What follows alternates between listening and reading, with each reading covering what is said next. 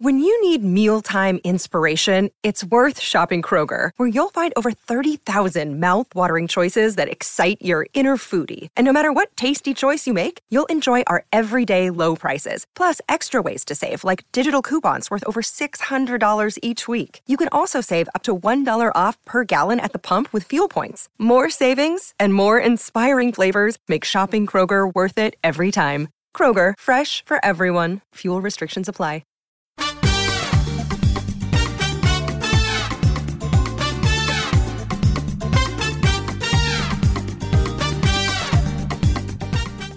This is the Get Booked Podcast, a weekly show for personalized reading recommendations. This is episode 224, and we are recording on March 24th.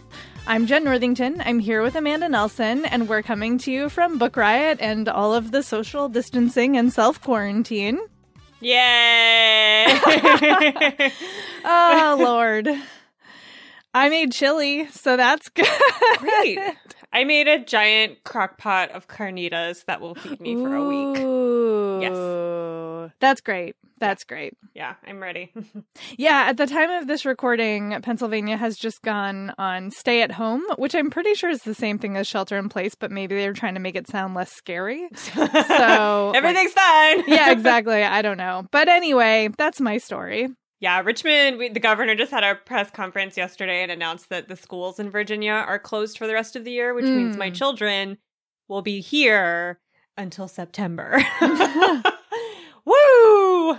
That's all I've got. I've just got sounds and just sounds. I think that's all we've all got. Yeah.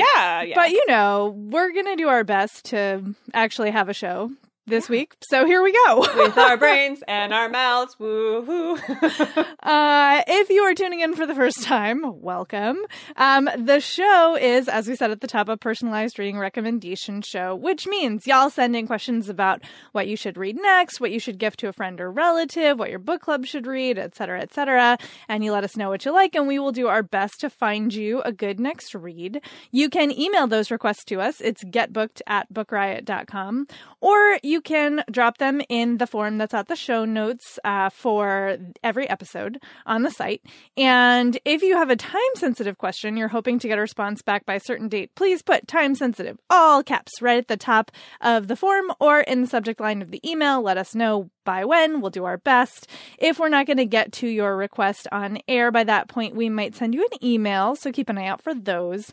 And since, we are all in the grips of a global pandemic, you might also be interested to know that we are keeping an eye on how the bookish world is handling COVID-19, and we've dedicated a spot to it on site, and the link for that will be in the show notes. So if you are interested in hearing more about that, some of it's good, so that's nice. Not all of it, but some of it. The link will be in the show notes for you.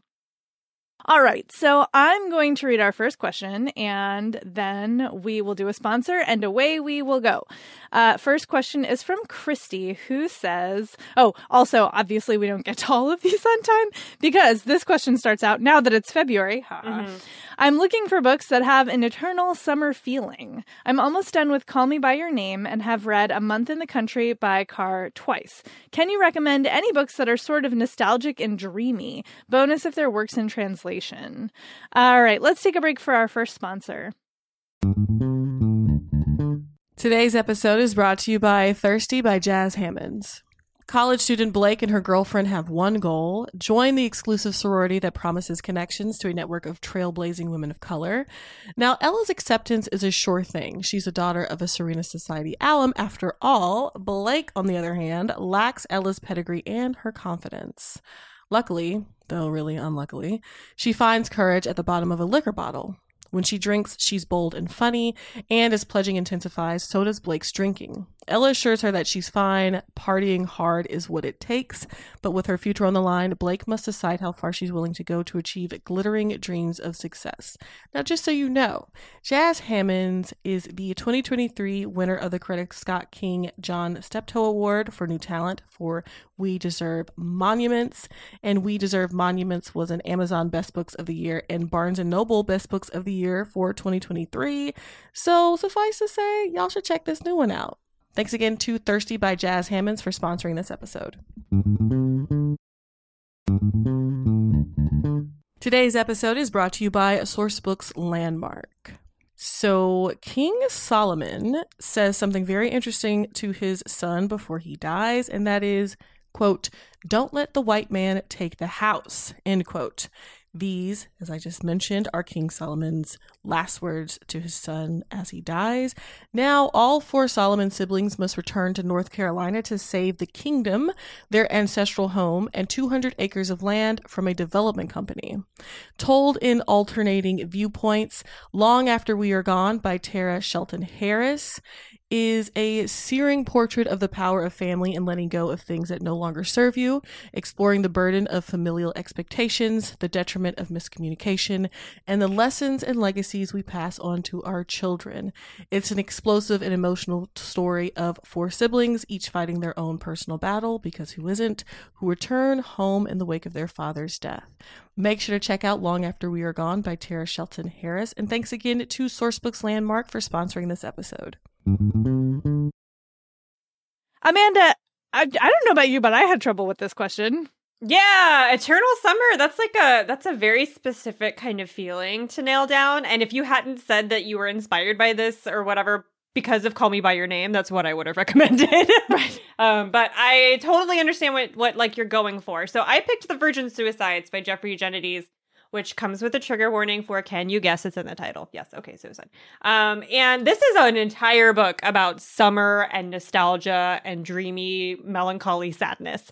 Despite the title, which would suggest that the book is about the virgins and their suicides, it is not. It is about the boys who are in love with them. Unsurprising, coming from a dude author. I still love it. It's fine. Anyway, so this takes place, I think it's the 50s or 60s. It's like long ago, and you're being told the story by the boys in this neighborhood who are now adults and are looking back on the summer of their life in this period, or this year in their life, when they became, like, as a group, obsessed with this group of 5 sisters, this family of 5 sisters, whose parents were very religious and very strict and didn't let them go on dates, didn't really let them socialize, and the house was just generally dysfunctional.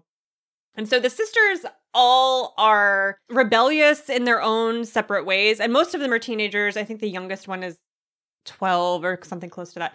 And the boys just kind of, I mean, if I read it now, I would say that they stalk these girls. Like, they watch them through their windows.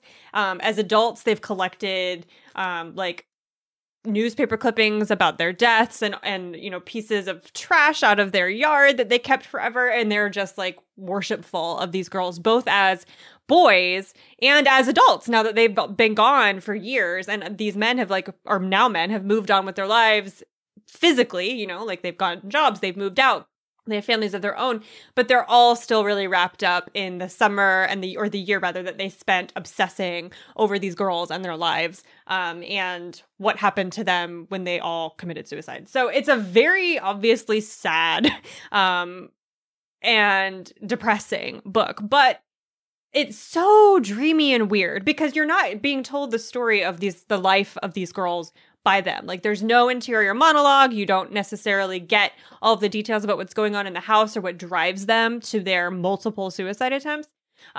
You're seeing everything that happens to them through a veil of these boys who are like desperately in love with them, even though they don't really actually know anything about them. And that's so telling and has that kind of nostalgic ache of, like, you know, teenage love, when you think that everything is so weighted and so important, and like, this is the strongest I'm ever gonna love a person, even though I really don't know anything that she does with her time.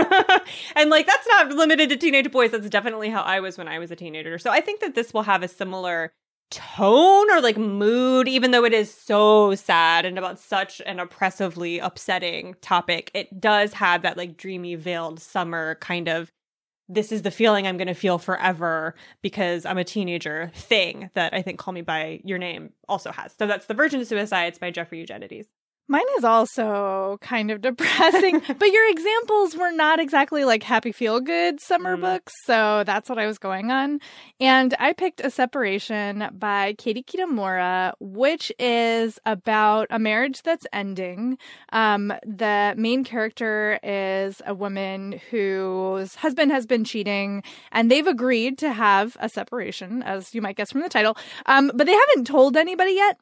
And, you know, they're just kind of like not not ready to deal with the fallout from friends and relatives, et cetera, et cetera. So they're moving on with their lives. She started seeing somebody else. She's like thinking about like, divorce papers and all of that stuff. And then she hears that her soon-to-be ex-husband has gone missing in the south of Greece. And like, apparently she's the one who needs to go find him because, nobody knows that they're split up. So it will look super weird if she doesn't go looking to find him. So she goes, and then, the book sort of unravels from there. But the feel of this is so sort of gauzy. Like, she's having all of these random sort of encounters in the south of Greece, and, some of them are positive, some of them are negative, but the scenery is very present, and it does definitely have that just like sort of wandering, meandering, out of time feel to it. And part of that is the emotional weight of, what she's doing. And then part of that is, like I said, the atmosphere and the location. But it does just have this sort of, gauzy, summery feel to it, even though I can't remember the exact season, but it's definitely not cold where she is. So there's that. It's very Mediterranean, which always makes me think of summer. And so, yeah, I think the vibe is similar. I mean, this is the closest I could get to what it felt like you were looking for with your examples. So again, that's A Separation by Katie Kitamura. All right. Our next question is from Rebecca, who says, very close friends of mine just had their second child this morning, as of the time of writing, not this morning, like right now. They were expecting a little girl, but upon delivery, it was discovered that their baby is intersex. Would you be able to recommend any books about parents with an intersex child or stories about intersex children or adults? We are all reading as much as we can in an effort to learn the language and history of intersexuality, but I would love to add some semi-fictional or fictional stories to our repertoire. Own voices would be wonderful, and picture books for kids would also be welcome. Baby's big brother loves to read, so it would be nice to add some gender diversity to his bedtime story rotation. I am thus far aware of Middlesex by Jeffrey Eugenides and Annabelle by Kathleen Winters as books with a theme of intersexuality. Okay, I picked None of the Above by I.W. Gregorio for you, which is a YA novel, so obviously not a picture book, for the adults in the situation, about a teenager who is like super popular. Her name is Kristen. She's homecoming queen, voted for homecoming queen, like a star athlete. I think she's a hurdler, like a track star in the book. She's got full scholarship to college, boyfriend, best friend, like Kristen is living the life, right? The high school dream. And she's in like such a great place that she's decided that she's ready to have sex with her boyfriend for the first time and like take the relationship to that level. But then the evening does not go as planned. Something physically feels off to her. So she goes to the doctor, and the doctor tells her that she is intersex, which means for her that she outwardly is very feminine but has male chromosomes and some male anatomy. And so dealing with all of that, of course, for Kristen is like difficult enough. The fact that like no one ever told her, did her parents know? What does this mean for like who I am? All that kind of stuff. But then her diagnosis is somehow leaked to her entire school. And so her boyfriend has to start, has to decide like, is this a thing that I can deal with? And she starts to get bullied, and like her world and this like very ivory tower kind of popular homecoming queen world that she's built starts to crumble, all while she's also having to deal with questions about, her own feelings about herself and her identity and her body and her health. So obviously your friend's baby is not a high school student, brand new to the world. And, I hopefully will not have to deal with any of this kind of bullying or nonsense that the character in this book has to deal with. But I think that a lot of it has to do with how the family that she just doesn't know, and builds this whole life around expecting herself and her experience to be one thing. Like she's told in the book that she's never going to be able to have children, and she has to deal with that. Whereas I think a baby that's born and given the knowledge of what their body is like from the jump, who doesn't create these very gender-based expectations that are then like snatched away from them like they are in this book. Like this, I don't know. I don't want to call it a cautionary tale because I don't know your friend's kid's situation. But it kind of feels like that, like not a great way to handle a kid and like their feelings about their own body. I don't know. I think that it's very useful either way, whether or not it applies specifically to your friend's child or not. It's just a useful experiential read, and will give you a lot of the language around how to discuss intersexuality. So that's None of the Above by I.W. Gregorio. I focused on the gender diverse picture book side of this question. So I never do this anymore, but I have 2 picks for you. The first one is When Aiden Became a Brother by Kyle Lukoff and Kehlani Juanita, which is so sweet and lovely. And this book is really specifically about a trans boy, but it's also about this kid becoming an older brother. His mom is about to have another baby. And the thing that Aiden is worried about is that, for a long time, people thought he was a girl and he had to convince them that he wasn't. And he's worried that when the baby comes, he will think the baby is one thing and it's not. And he doesn't want the baby to go through what he went through, trying to make people understand who they are. And this beautiful awareness around sometimes it's hard to figure out who someone else is or who you want to be, and how, people mess up, but then they can make it right, or how we talk to each other about who we are and how we're feeling in our bodies, I think is so helpful across the gender spectrum. And it's just such a sweet story. And it does have, a brother and a new baby. So there's a lot of nice touch points, I think it sounds like, for this family that you are friends with. And then my second pick, and this is, I don't know how old the brother is, so this might be a little too old for him, but something to have on the shelf for everyone for the future, is Sex is a Funny Word, about a book about bodies, feelings, and you, by Corey Silverberg and illustrated by Fiona Smith. I love Corey Silverberg's picture books. They are fantastic. They tackle so many great things. And this one is all about bodies, gender, and sexuality for 7 to 10-year-olds, as well as parents and caregivers. So it's not specifically intersex, but it covers that along with just everything. And I think having the terminology that is age appropriate, and also a way to discuss it that situates it amongst the whole spectrum of gender. It's not just one, potentially scary, weird thing. It's just part of the spectrum of gender. There's all kinds of different parts on the spectrum. There's all kinds of places you could be. And here's a book about them and about where you fit into that and how you might be feeling. So super useful. Again, that's Sex is a Funny Word by Corey Silverberg and Fiona Smith. And the first book I talked about was When Aiden Became a Brother by Kyle Lukoff and Kehlani Juanita. All right, our next question is from also a Kristen, who says, after 15 years in an emotionally and sometimes physically abusive relationship, I confessed to a beloved friend who'd seen me through it all that I was more than a little in love with him. He reciprocated, I said about exiting my marriage, and a joyful restorative romance ensued. Unfortunately, it couldn't survive the chaos of the long, vicious divorce. I don't think anything could have. I mourned for a few months, going through the motions of motherhood and work, but the time has come to rejoin the world. Therapy and mindfulness exercises have been extremely useful, but reading myself back to life has been most effective. With that in mind, give me some tragic romances for catharsis. Books that have worked best are The English Patient, The End of the Affair, and The Sparrow. Also the film Only Lovers Left Alive. I read pretty much everything except romance, and in that case, it's just a lack of familiarity. Okay, Amanda, what do you got? Okay, I picked An American Marriage by Tayari Jones, which is just the most tragic of tragical tragedies to ever tragedy. I don't know. That's not a verb. So it's about a modern marriage between Celestial and Roy, who I think is in banking. I don't remember. He's a young professional, and she's an artist who builds these really elaborate and expensive dolls. They are both Black and from the South. I think they're from Atlanta or outside of Atlanta.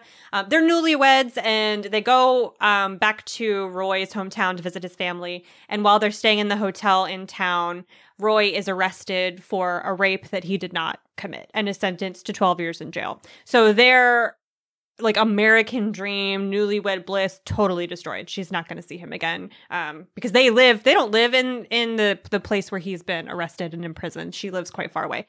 So she's not going to come visit him very often. They write letters. They're trying to maintain their marriage through this terrible period, while Celestial's family, who's very wealthy, is trying to get him out of jail. They've hired a lawyer who is related to her to appeal, but that kind of thing takes forever. And so there's not a lot of hope.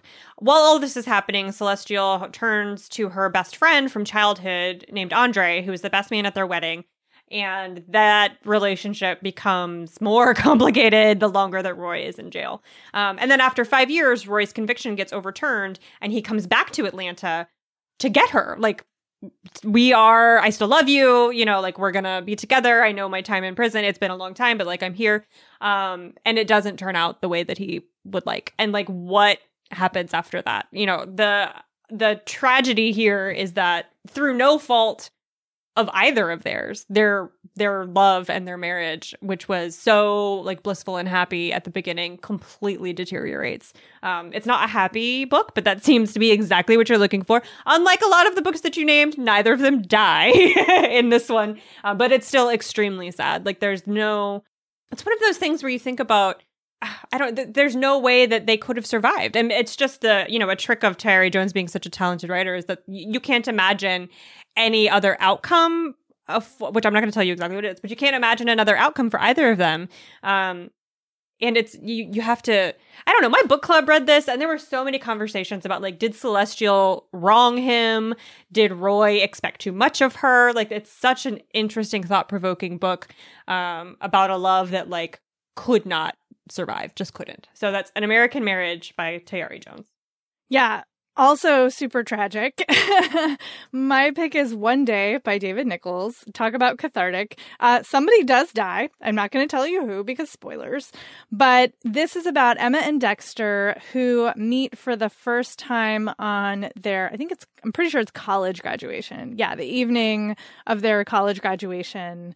And like are, theoretically not going to see each other again. Like they're both going to go live lives. And the sort of structural conceit of this book is that, each chapter is a single day from a year later. So like, how are they moving in and out of each other's lives? How do they feel about each other? How do they sync up or not sync up?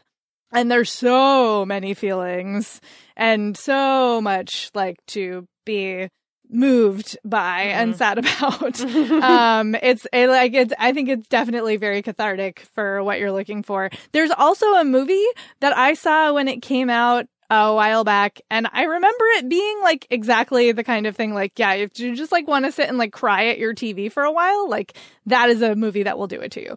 So again, that's One Day by David Nichols. All right. Our next question is from Lindsay, who says, Elizabeth Warren has dropped out of the 2020 presidential race and I am grieving. Can you recommend any books to give me hope for a world in which misogyny doesn't prevent the most qualified candidates from having a real chance at leadership? Fiction or nonfiction work, I'm not even sure quite what I'm looking for, save something that can inspire me and give me hope when I'm feeling fairly hopeless. This is time sensitive because I want to be able to get back in the fight to elect Democrats in November as soon as possible. Okay, I picked, look, y'all are going to laugh at me, but I have not recommended this book a single time this year, and it's March, so I get a lot of cookies for that. I picked Red, White, and Royal Blue by Casey McQuiston, which I will try to not talk about for the rest of the year, but like now that I've realized that I haven't talked about it at all, that's probably not going to happen. It's all over. I know. So this is like, as you all know, because I've talked about it a million times, this is a romance between America's first son, so the son of the president, and the Prince of Wales. So it's a romance between the two of them. It's all very secret. The prince is in the closet, and it's like a whole drama. But I didn't pick that because of the plot. I didn't pick that for that. I picked it because the president, Alex Claremont Diaz, is the president. Oh, wait, no, Alex is the son. And his mother, President Diaz, is a woman. And the setup for this book is so soothing because Casey McQuiston wrote it after the 2016 election, and it has a lot of similarities. Like there's a whole there's a whole plot in the book about like emails getting leaked and whether or not like that disqualifies somebody for leadership and all of that. But it ends the way that the election in 2016 should have, if that makes sense. So like if you're looking for a way to rewrite history where like the horrible, unqualified misogynist does not win, but the extremely qualified, competent woman does win, then this is the book for you. And she wins, and then like her son goes off to have this wonderful romance with a prince. Like it's just soothing on every level. It felt corrective to me when I read it, even though we still live in this like literal hellscape where now our idiot president is destroying a bunch of lives, like literally. But I still was like, this is what I wish had happened, and you can feel that. You can feel all of this hope coming out of it. It's not angry. She didn't write it from a place of like, I'm going to make this, restorative novel that I'm going to put all of my like rage and grief into. It's just hopeful. It's just hopeful that things can turn out differently in the future. And the mom in the book as a president she's a great president and a great mother, which was so nice to read. It was so nice to read. So that's Red, White, and Royal Blue by Casey McQuiston.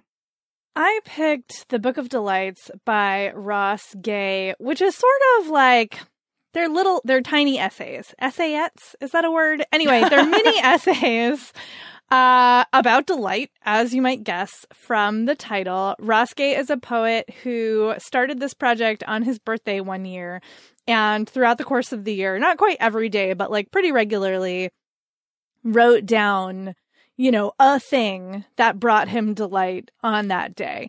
And what I love about this book and what made me pick it for this question is that he is still grappling with all of the political and social realities of our country and like all of these very intense questions and anxieties. And he is a person of color. He's a Black man. So that is, he has his own experiences that are less than stellar based on how people react to him. And through all of that, he is still talking about delight. And the way that he weaves together the hard things and the delightful things is so soothing. It's so lovely. It's so thoughtful. Some of it's really funny. And it is just like a balm to the soul and the brain. And I think that, when I think about what I want to read to help me get ready for, the next time when I'm going to do a big push for something I believe in, the thing that I need to remember is that like it can be hard, but also good. And we can have setbacks, but still find the way forward. And that's what this book does, I think. So again, that's The Book of Delights by Ross Gay. And now it is time for another sponsor. Today's episode is brought to you by Greenleaf Book Group. No summer vacation should be without a great read, and I don't know about you, but I am partial to mysteries and thrillers for my hot month reads. It's hot girl reading summer, always over here. And from the award-winning librettist of Legally Blonde, the musical, and the screenwriter of Freaky Friday, Heather Hach, comes the page-turning psychological thriller, The Trouble with Drowning.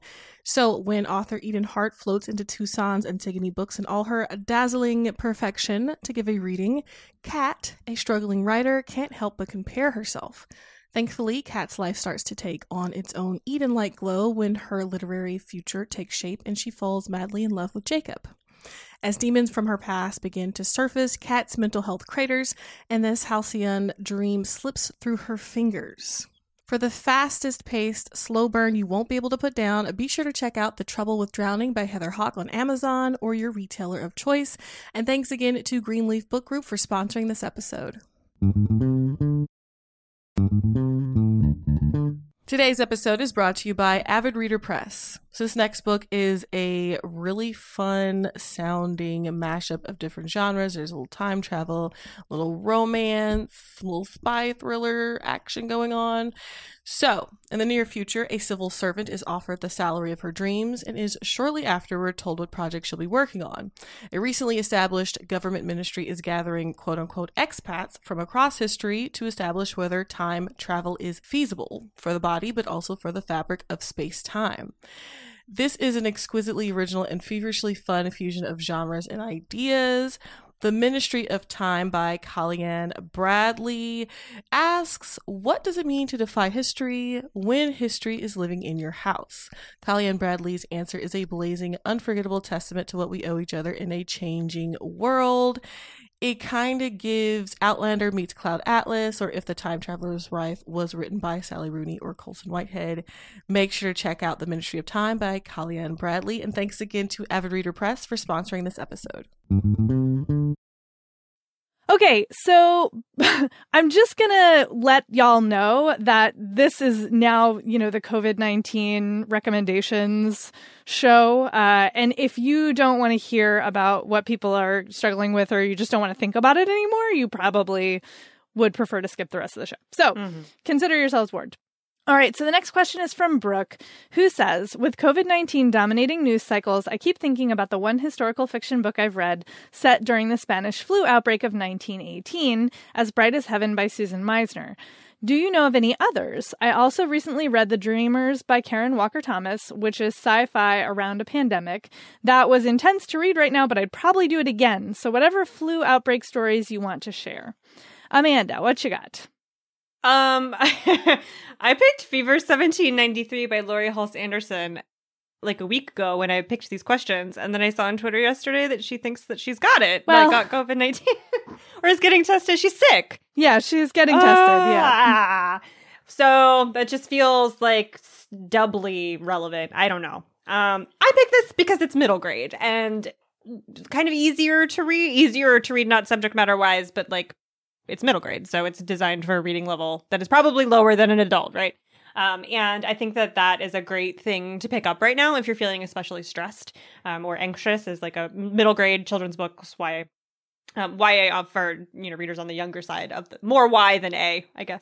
So this is historical fiction, and it takes place in the summer of 1793 in Philadelphia, and it's about a girl named Maddie who is 14, and she is very, how do you even describe Maddie? Like, she's very practical and like ambitious. She's got a lot of ambitions for her family's coffee house that serves all kinds of people coming in and out of Philadelphia. And at the time in 1793, Philadelphia was very much like a hub of commerce, obviously still is.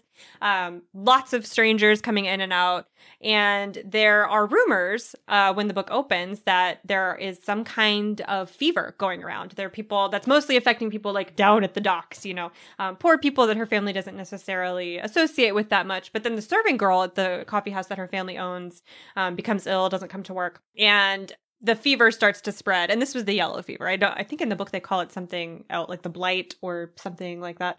So the fever starts to spread, and as it spreads through more and more parts of Philadelphia and more affluent parts of Philadelphia specifically, people start to panic.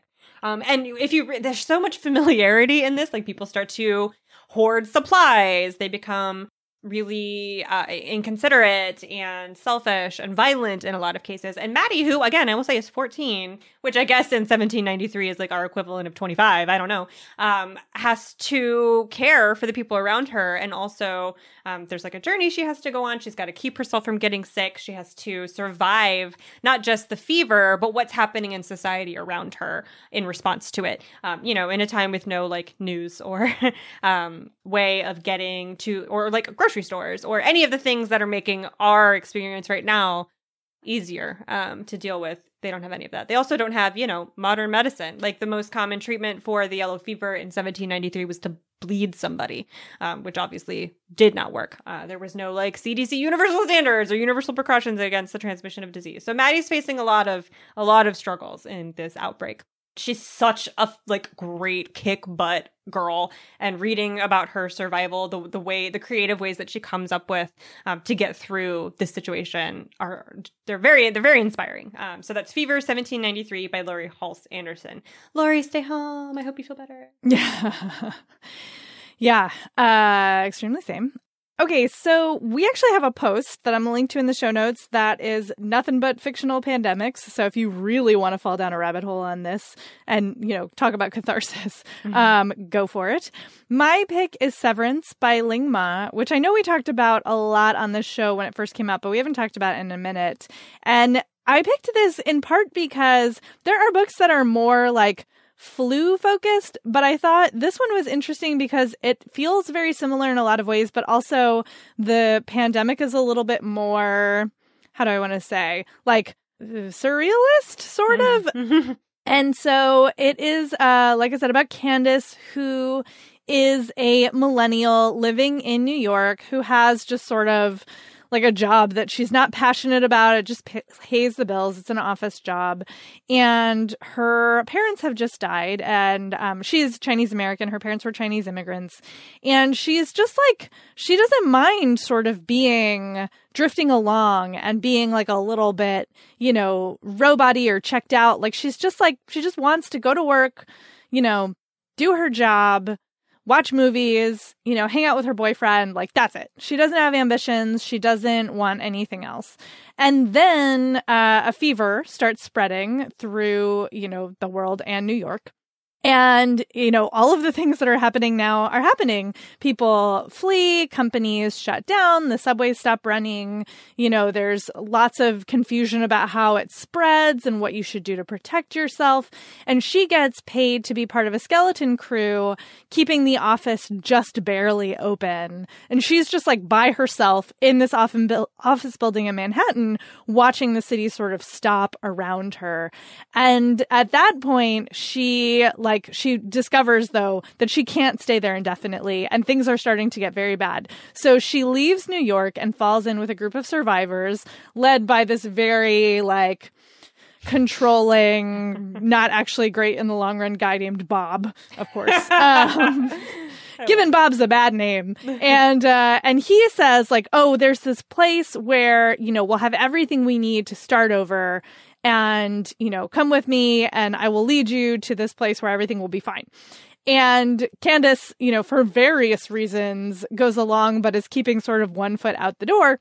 And you see sort of how things unfold from there. And the fever, in this case, turns people into a little bit zombies. They just keep doing the last thing they were doing when they got sick over and over and over again. So whether it's watering plants or sweeping a floor or whatever it is, that kind of thing, until they die. And so there's, metaphor here, as well as actual sort of pandemic lifestyle. Things get, it's very end of the worldy, which, knock wood, we will not get to. But yeah, if you're, again, looking for catharsis and that kind of read, then I think this is a good one. Again, that's Severance by Ling Ma. All right. Our next question is from Alice, who says, I'm having serious anxiety attacks due to the coronavirus, and the country where I'm living now, the Netherlands, is about to go on lockdown. To cope with the anxiety, like many people, I turn to books, in particular historical fiction filled with political intrigues. I have just finished rereading Tales of Otari by Leanne Hearn for the 15th time. Wow. And I need more. Could you send a couple of recommendations for historical fiction filled with political intrigues, whimsical and evocative descriptions, and characters that you love, then you hate, then you love again? Bonus points if it's not set in Europe and part of a series of more books. I tend to get a tiny bit obsessive. Other books I've loved are The Secret History, The Ministry of Utmost Happiness, and the Sally Lockhart series by Philip Pullman. All right, so I did pick something in Europe, sorry, but it felt really perfect. So I picked Wolf Hall by Hilary Mantel, which is a trilogy about Thomas Cromwell, and the last one just came out a week ago. Wait, no, it was probably longer than that, maybe 2 weeks ago. So it's a complete trilogy, and they're all giant, so they should keep you busy for a long time. She's won, who needs to tell you about Wolf Hall? She won the Booker Prize for the first two and a bunch of other prizes. So it's set in the 1520s, obviously, because it's about Thomas Cromwell, who was a minister and lawyer and thinker, I guess, I don't know what to call him, to Henry VIII.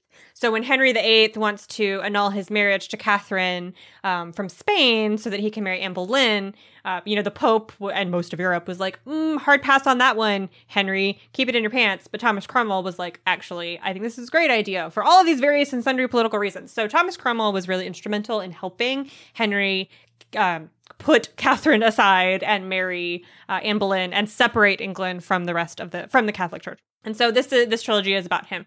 And man, it's so great. It's so great and intriguey and weird. It's written in a kind of weird point of view, which takes a little bit of getting used to, especially since it's 600 pages. So you get used to it eventually.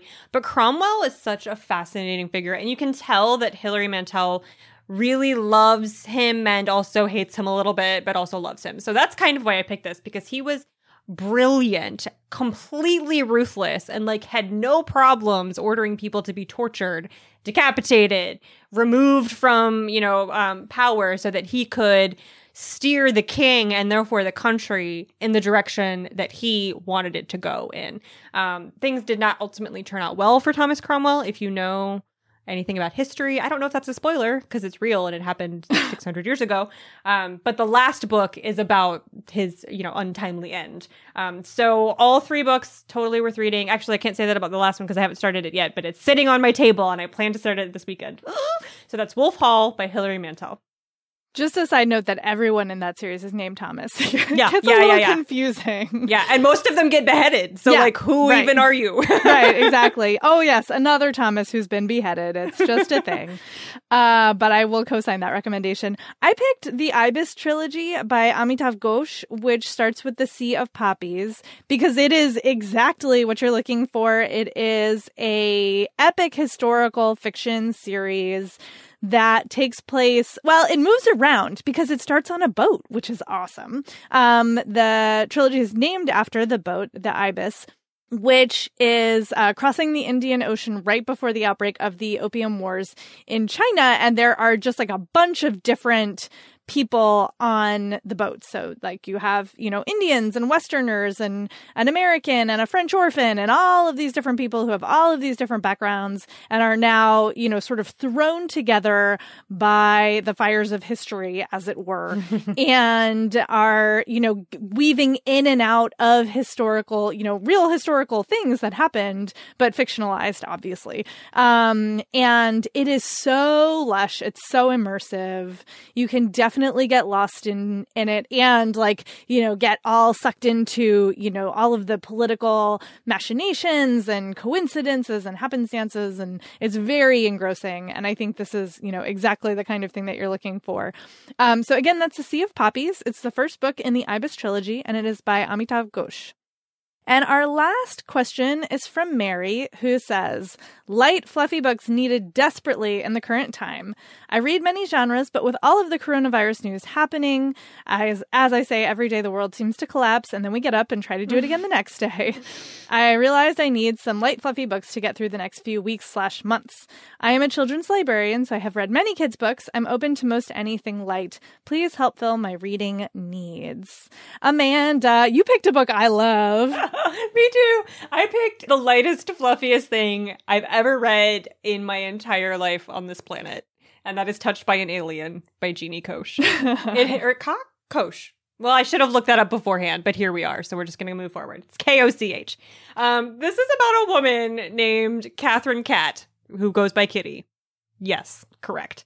And she is a marketing manager and she's at doing like a day of jury duty. She comes out of the courthouse and sees a couple getting into a fight. And before she can decide like if she should go call for help or whatever, the dude transforms into a like winged monster who goes on this killing spree in front of the courthouse. And she, Kitty, responds, and not by running away or screaming or like calling for the police. She responds by killing it. Like she knows how to kill it in her brain. And in the middle of all of this and the ensuing chaos and the like, what do I do now that I have killed this thing? Like, what even is this? Like, before she can even start really processing how to handle it, this limousine pulls up with the most attractive man she's ever seen in her life in an Armani suit who tells her that his name is Jeff. He's with the agency and he needs to take her into the limo so that she can go meet his boss and we're from the government, we're here to help kind of a thing, except everyone is super hot. So she does, because like what's her other choice? She gets into the limo with this super hot guy. And in the limo are more super hot guys. She's like transported to this facility full of other, can you guess? Super hot people. Not just guys, just everyone there is super attractive. And then she discovers that all of these very attractive people are in fact aliens from another planet who have come to Earth to protect us from other alien life forms that have manifested in the form of this like giant winged monster who she somehow knew instinctively how to kill. So they are very interested in her now. It's part romance because she falls for one of the super hot guys who turns out to, of course, be like amazing in bed.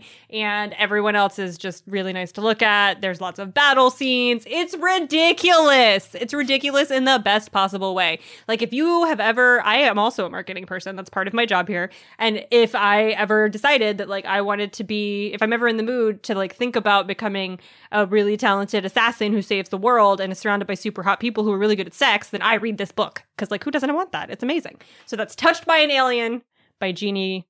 We're going to go with Koch because I didn't look it up.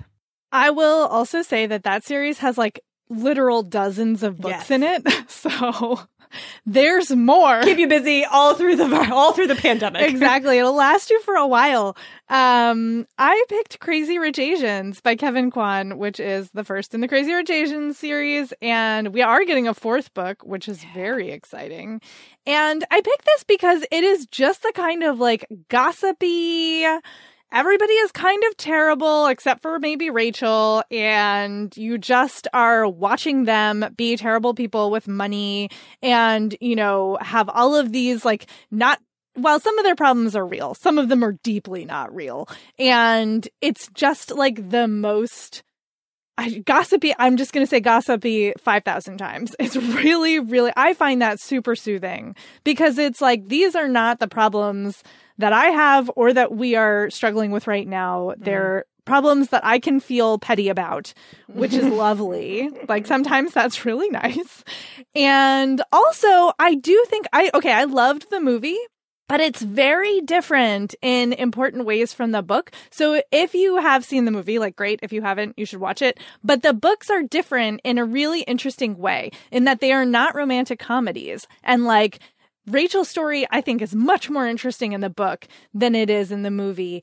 And I just love it. So if you somehow have missed knowing about this, it is about Rachel, whose name I keep saying. She is American-born Chinese girlfriend to Nicholas Young, who she has been dating for a while. She really likes him. And he says, oh, will you go to this wedding with me in Singapore? She says, yes. And she has no idea that he is from one of the richest families in Singapore. She's never met his family or his parents.